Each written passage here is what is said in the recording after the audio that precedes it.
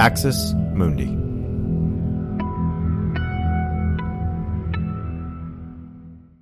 You're listening to an Irreverent podcast. Visit irreverent.fm for more content from our amazing lineup of creators.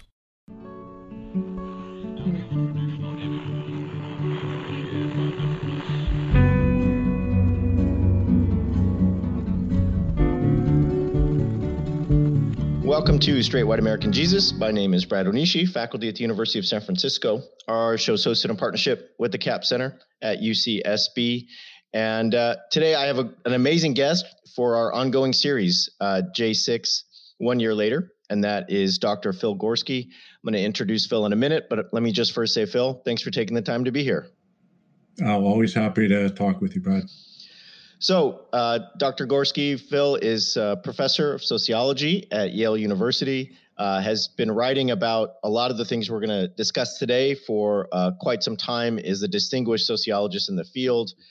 Sometimes, friends, I get to email folks who, before I started this show, I looked up to as sort of, idols in the field. And for me, it's always just an amazing thrill to now get to have conversations with them and like this. And so Phil Gorski is one of those people. He's the author of many works. One is American Covenant. Another from just a little bit ago, 2020, is American Babylon. Both of those touch on what we're going to discuss today, which is Christian nationalism and the history of the United States, civil religion, and so on. He also has a new book co-authored with Sam Perry, who I know that many of you know, and that'll be coming out in March in just a couple of months. Last time Phil was here, I talked about how having Sam Perry and Phil Gorski together is like having Dwayne Wade and LeBron James on the same team, which I'm going to stand by that reference and say that remains true. So we're here to talk about January 6th. And the last 2 weeks I've talked to Sarah Posner and Teddy Wilson, and I started with a big question, what was J6?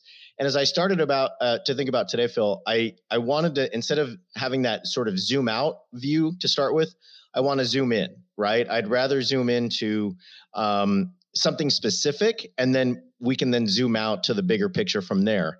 You recently contributed to Uncivil Religion, which is a great new project done in partnership between the University of Alabama Religious Studies Department and the Smithsonian.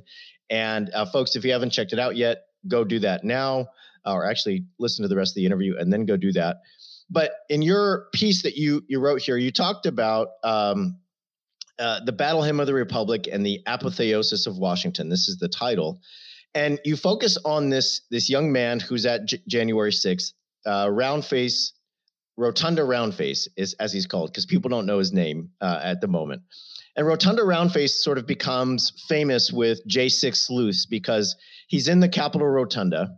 And one of the things he does is he stops and prays with other people. Now, he appears to be white, as you point out in the piece. Obviously not sure how he identifies, but he appears to be a white man. And he stops and he prays. And he gives a prayer that seems to exemplify in many ways white Christian nationalism and other facets of the spirituality present at J6. So would you mind if we just zoom in quickly, Phil, and say, what does Rotunda Roundface pray? How does the prayer fit the bill of somebody who's kind of embodying Christian nationalism as he is participating in an insurrection at the nation's capital? Let me just kind of contextualize the piece a tiny little bit more. So one component of it is a series of video clips and then accompanied by interpretive essays by people who've been thinking about these sorts of questions about religion and politics in the U.S. for a while. And so you have to imagine maybe half a dozen guys, and they've clearly set their cell phone camera down on the floor, and they kind of huddle around it. And then one of them starts praying. And it's a kind of a spontaneous, unscripted prayer. So in that sense, very much fits into a certain Protestant and especially evangelical tradition. I mean, they're not reciting Hail Marys here. But when you listen to the text, it's just, it's not at all clear that it's really a Christian prayer. I mean, they address a God or some God, they give some thanks, they talk about freedom a bit, and then, as it were, they kind of break out of their huddle. And that's the other thing that's sort of odd about it, is that if you just dress these guys up in, football or basketball uniforms and, put this on ESPN, you would imagine they were talking about something totally different. It was kind of a pep talk before they went out and ran a play. And so what's kind of interesting about this is, one, that it is sort of vaguely Protestant Christian. You have the sense, like, probably some of these guys went to Sunday school or attended church every now and then when they were younger, but they're certainly not particularly Orthodox. And then what they pray about and for is not justice or mercy, it's freedom and power.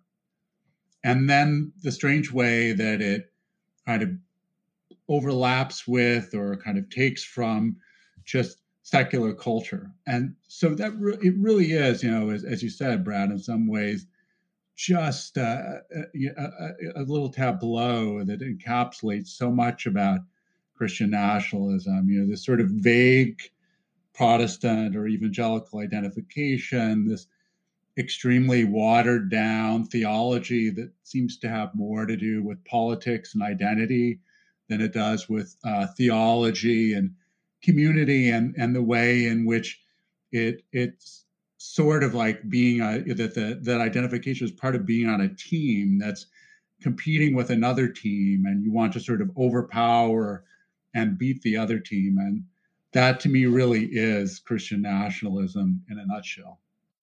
Thanks for listening to this free preview of our Swag episode.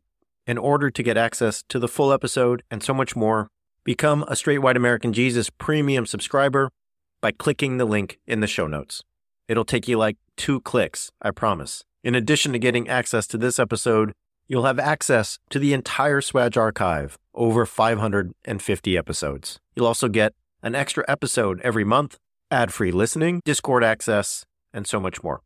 All that for less than $6 a month, and it helps us keep our flag up and continue to safeguard democracy from religious nationalism, extremism, and rising authoritarianism. Check it out.